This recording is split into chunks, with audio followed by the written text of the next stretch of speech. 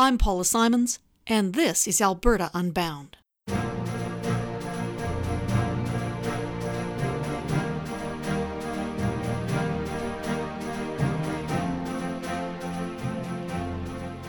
When the Black Lives Matter protests erupted in the United States this past summer, it wasn't long until people across Canada and Alberta started to take to the streets, at first in solidarity with protesters in America, and then, perhaps belatedly, in recognition that Canada too had its own share of systemic racism and its own share of friction between police and communities of colour. For a lot of Albertans, it was an epiphany and an opportunity, a challenge to our complacencies and an inspiration to have a homegrown Canadian conversation about race and racism and cultural identity.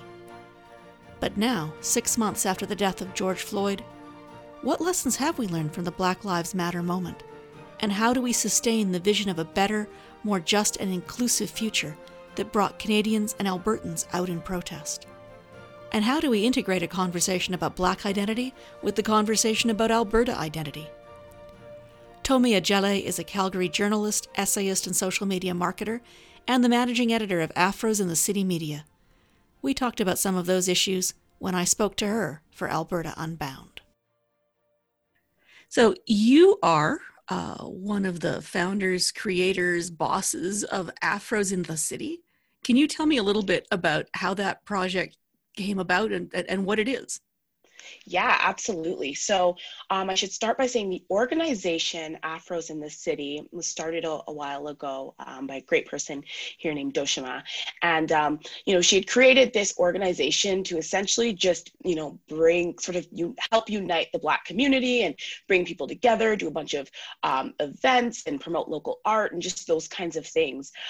So Afros in the City Media was kind of birthed out of that. And basically Doshima had created this beautiful community where people could just come and connect, and it really took off during the summer, during Black Lives Matter, when there was just so much going on. And so we started talking within this community, and actually one of the main things that came up pretty early on was our frustration with the media coverage that we were seeing around the Black Lives Matter protests.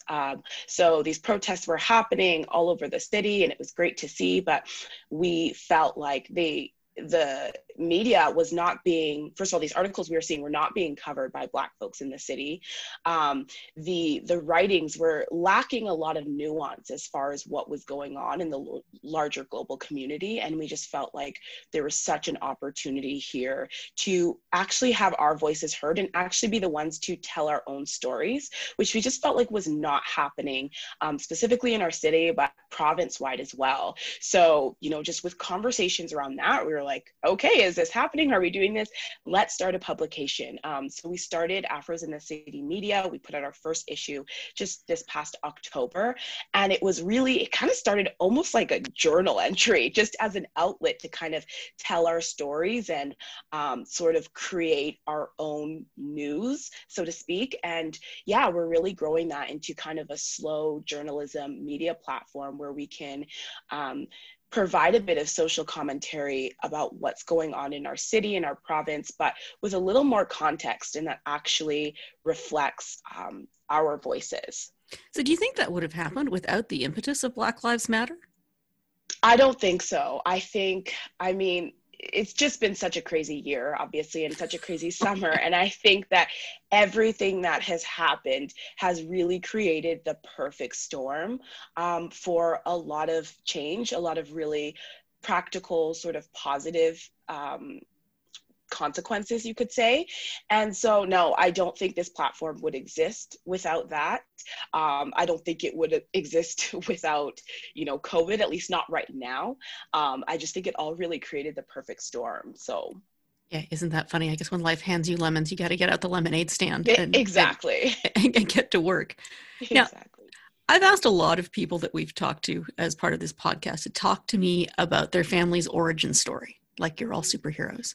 So can you tell me a little bit about how your family ended up in Calgary? Yeah, for sure. So both my parents are born and raised in Nigeria. They moved over to Halifax, Nova Scotia, just right before they had me. So I have a few siblings. My one brother was born in Nigeria. My parents came over to Halifax and had me and my two sisters. Then they moved to Alberta because there was work available. So that's sort of how we got here. And then since then, we've been in the city of Calgary pretty much. We've lived in Calgary and a little outside in a small town. But ever since I was very young, we've been in Alberta. And since you are very young, at least to my jaded Yeah. eyes. So that's starting when? Yeah, so I've been out in Alberta since I was about 3. So to me, Alberta has always been home. Even though I was born in Nova Scotia, it's just kind of the only home I've ever known.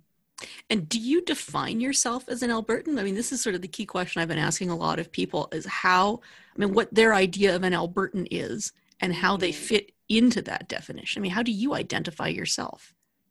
Yeah, that's a really good question. I think I'm sure like a lot of people, I definitely have this idea of what a like quote unquote true Albertan is. And to me, that's like a white cowboy who loves oil and Stampede. And like, so yeah, to me, I just have never felt inclined or to identify as an Albertan. To me, that is just an identity that has never resonated with me.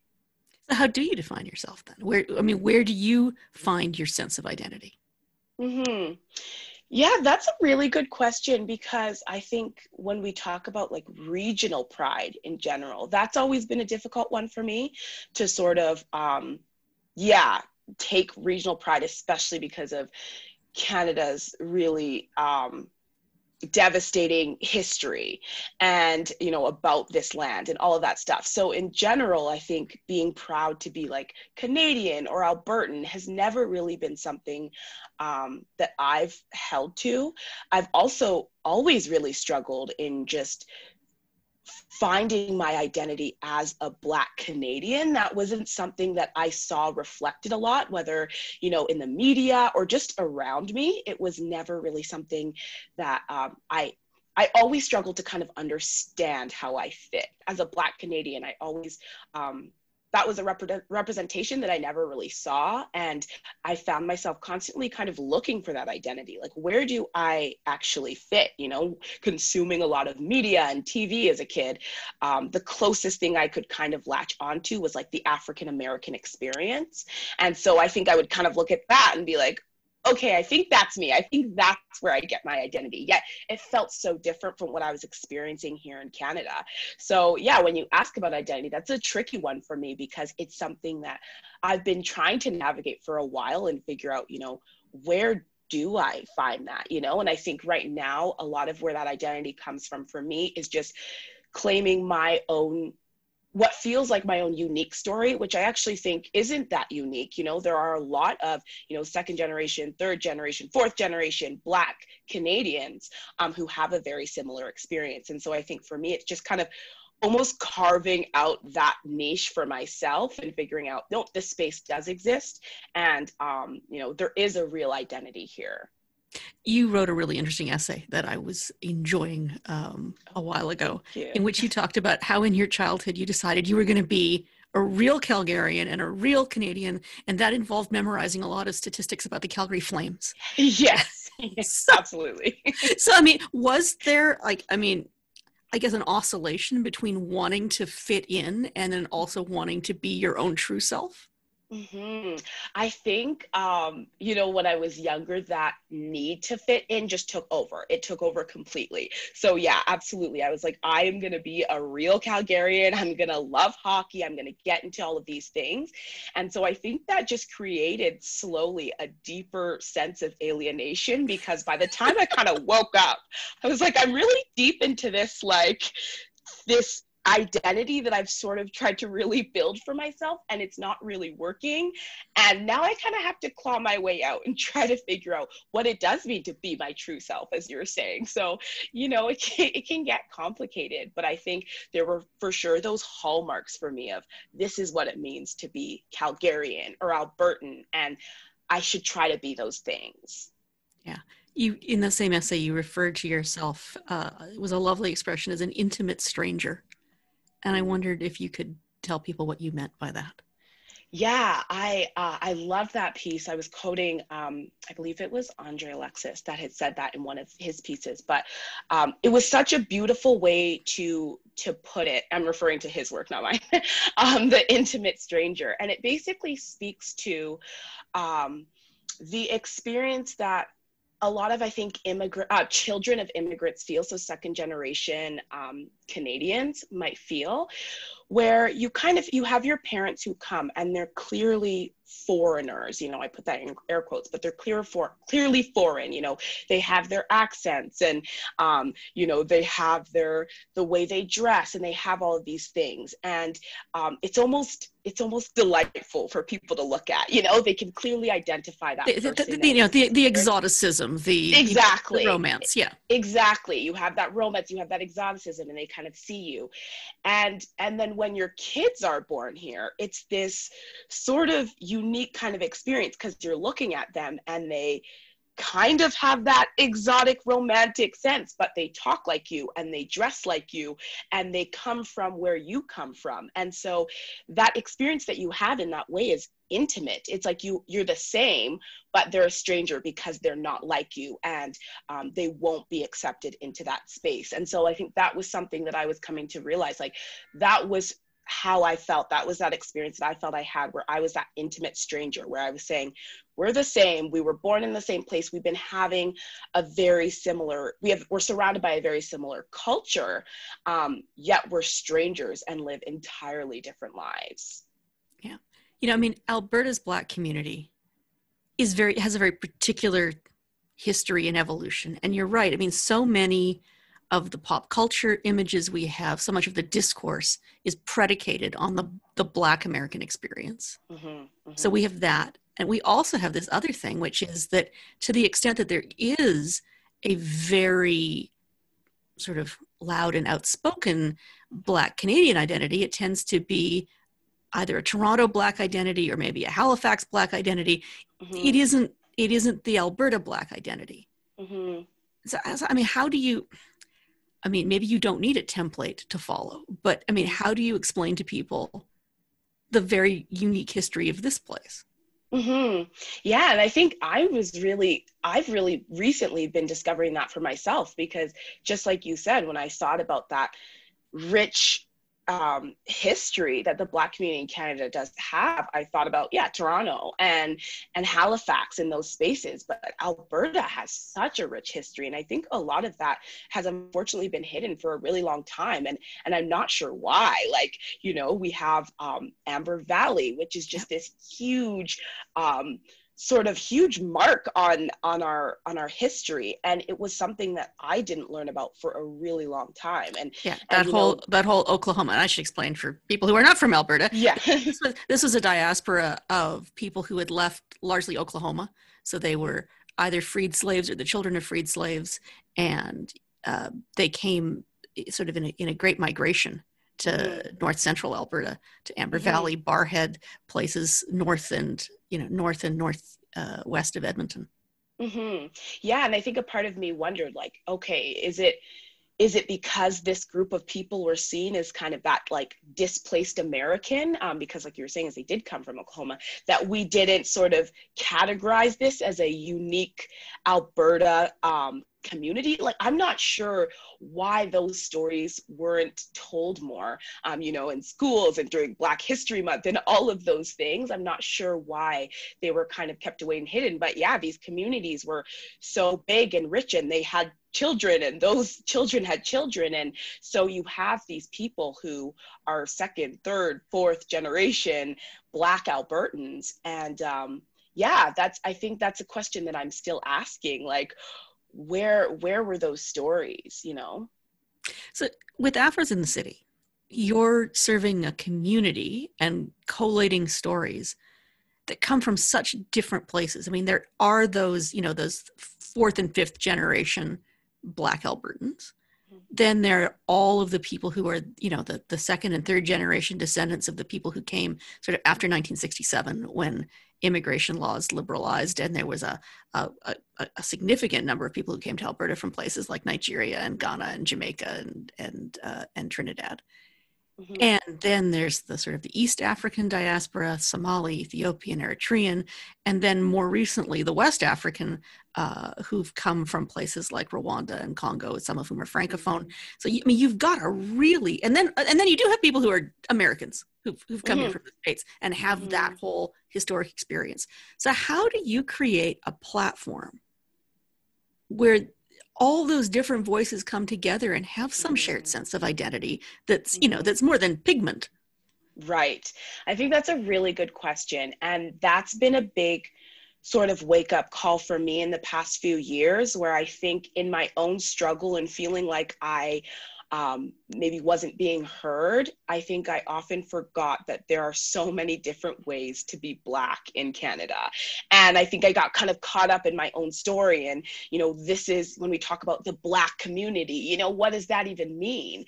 And I think that is so important, what you said. There are so many different experiences. There are so many, being Black is just one thing that unites us all. And yes, we do have similar experiences in a lot of ways. But our experiences, our lives are also so incredibly different. And so I think that's a really big important thing for us, is actually including these people in this platform. We're going to be building up a membership base, and a big thing that's important for us is to have our members actually tell their stories and us to be able to publish that on our platform. At the end of the day, the last thing we want to do is create a further alienating experience where people are like, well, the Black community is speaking, but it still doesn't represent me. That's almost worse. So I think it's so important that we don't sit here and say, we speak on behalf of the Black community and this is what the Black community is saying, but instead create a platform where anybody, in Alberta, in Calgary, who identifies as Black feels like they can come and tell their story and share and learn and get practical tools for existing and being human. And I think, big part of that is sharing the stage and passing the mic, for sure. Because that's the horrible irony, is that you have people who are connected in some ways by the racism of the other community. Absolutely. By the kind of person who says, I don't see, I as a non-Black person, all I see is your Blackness. Yeah. And not the extraordinary richness and diversity and multiculturalism of the Black community here. Absolutely. Absolutely. And you're so right that is a lot of where that shared experience comes from, unfortunately. But again, I think having that platform and being able to have a space where you can go and feel like you belong, even if it's because of your trauma, I think still creating those spaces is so important. So what do you want people, obviously, you want this to be a platform and a space where people from the Afro-Canadian community come together, feel heard, share their stories. But what do you want all the rest of us to take away? Yeah, good question. I think we had to wrestle with that in the beginning, where we said, who is this for?